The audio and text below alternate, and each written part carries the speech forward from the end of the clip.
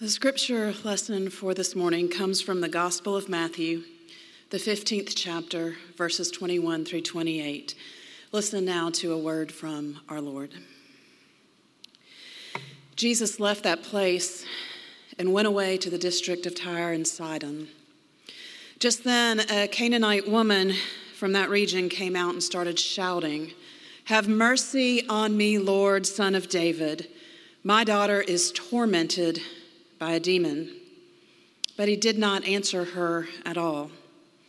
And his disciples came and urged him, saying, "Send her away, for she keeps shouting after us."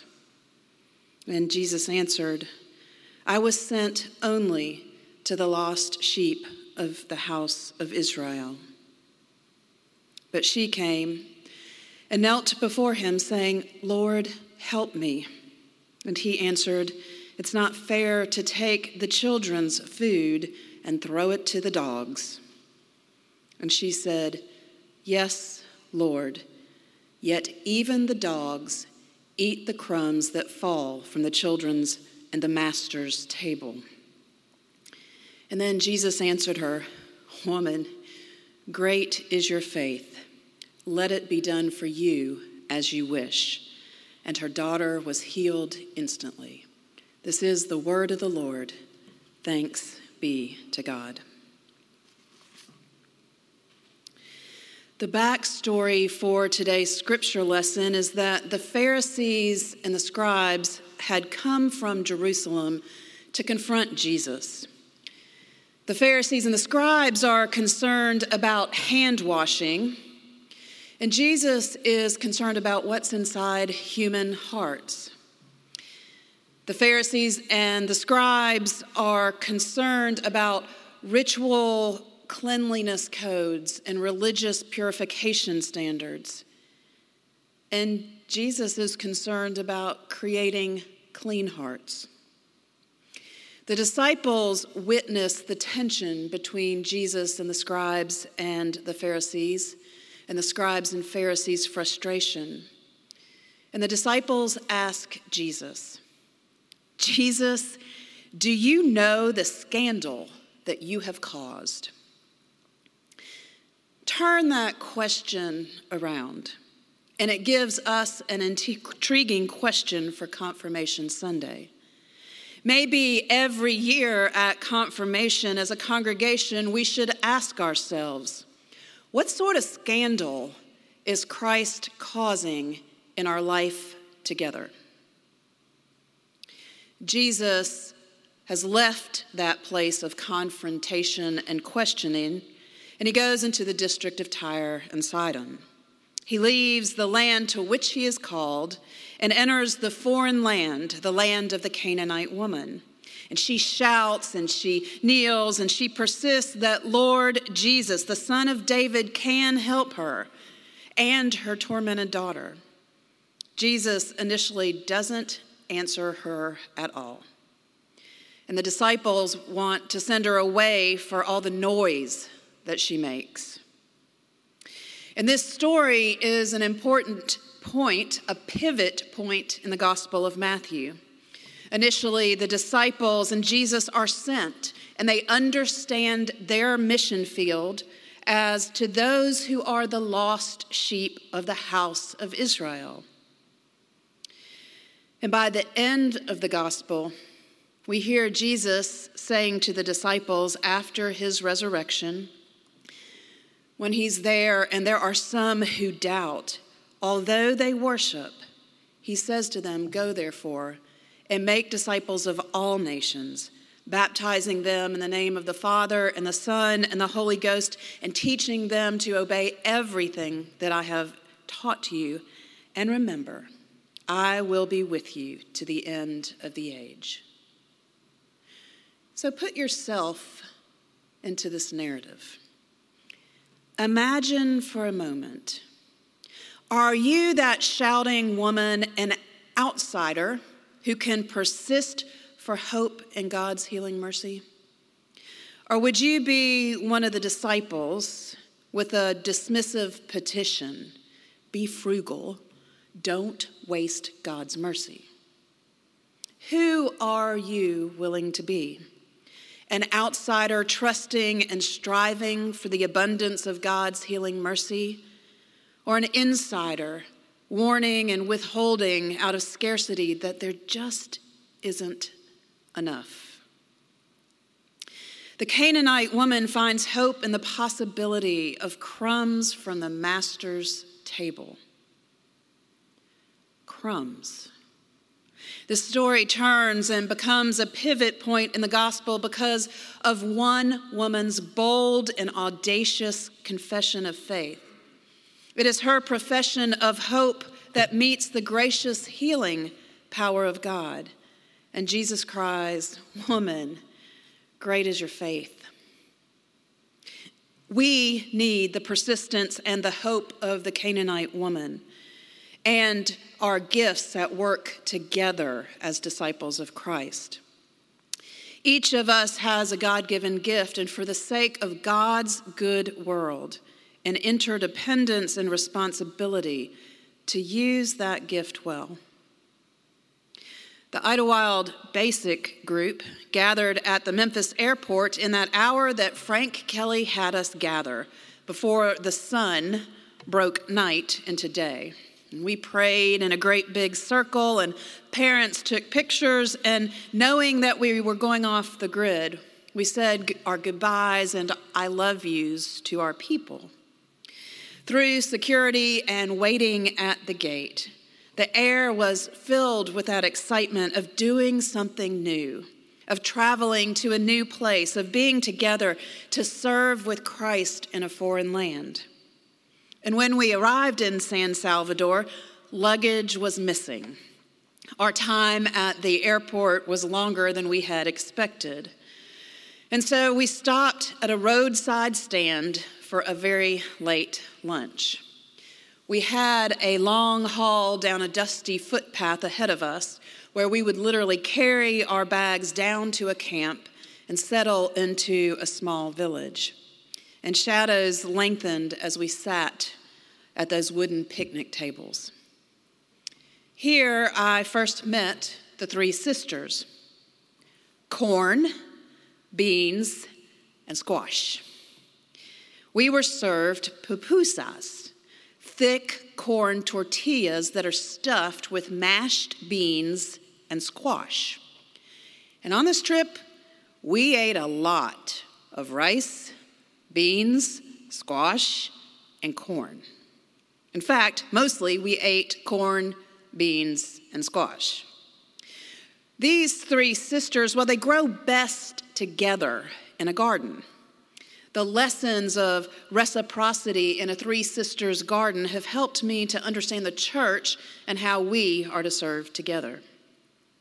You see, corn takes on water quickly and it just shoots up.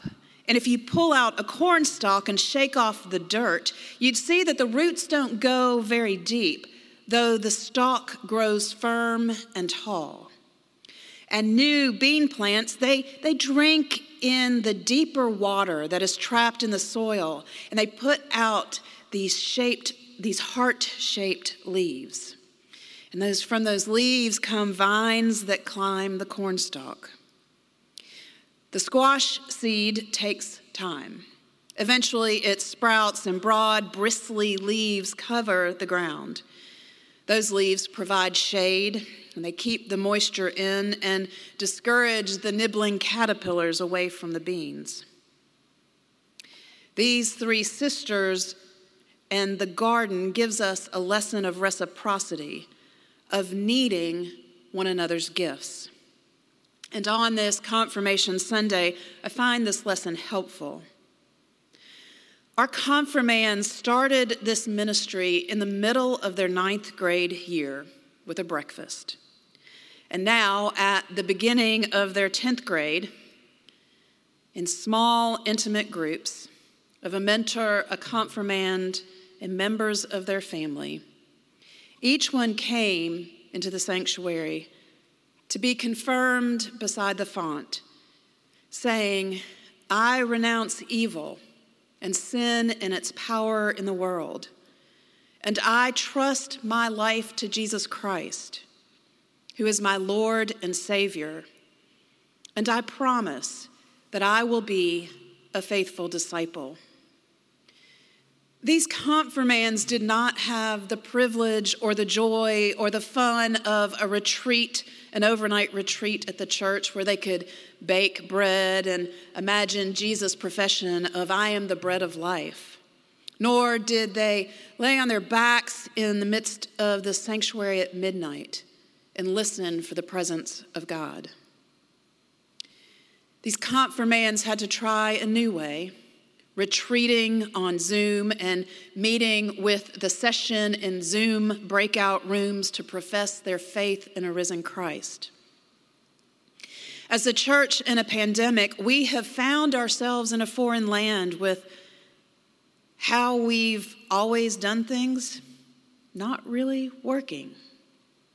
And these confirmands have gifts, and together they are charting new ways for our being the church. In braiding sweetgrass, Robin Kimmerer, a botanist and a member of the Potawatomi Nation, says, "The most important thing each of us can know is our unique gift and how to use it in the world.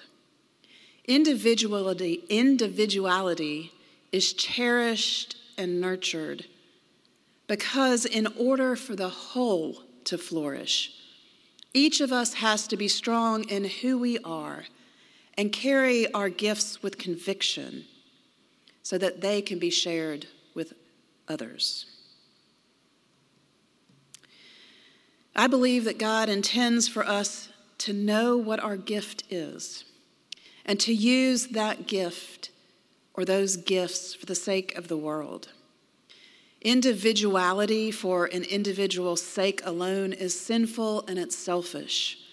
But knowing who you are and the gift or the gifts that God has given you and applying those gifts for the health of the whole of humanity, that's a definition of God's mercy at play in a world who desperately needs it. We each are created uniquely in the image of God, and we each have a gift that has the ability to make the world a more just, merciful, and loving place. And that's what I hope for each confirmand, that you will listen for and hone your gift, and that this church family will help to affirm your gift and your gifts. And that we as the church are attentive to your gifts and the potential that they bring to the church.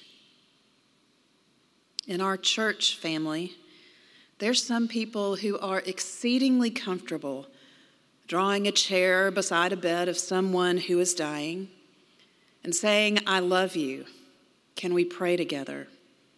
And then there are those who would never, ever go near a hospice facility. And there are some in our community who love the noise and the chatter and the energy and the movement of young children learning how to play sports. And there's some others in our community who don't even know that Idlewild has a gym and an athletics ministry. And there are some who claim, "I am not creative." Yet they found themselves creating beautiful, meaningful prayer flags out of household scraps. And there are some who raise strong, clear voices to injustices they see. And others who cry, "Don't ruffle any feathers. Let's just kind of keep the status quo here, please." There are different gifts and different people, and all are created in God's good image and gathered here to serve together in this place called Idlewild. And today, the confirmands tie their lives to the unlimited grace of God in Christ Jesus. They stake their lives in the truth that Jesus says to them, "Great is your faith." Great is your faith. Might that be the scandal of Christ at work in our lives together? Christ, the same yesterday, today, and tomorrow. Thanks be to God.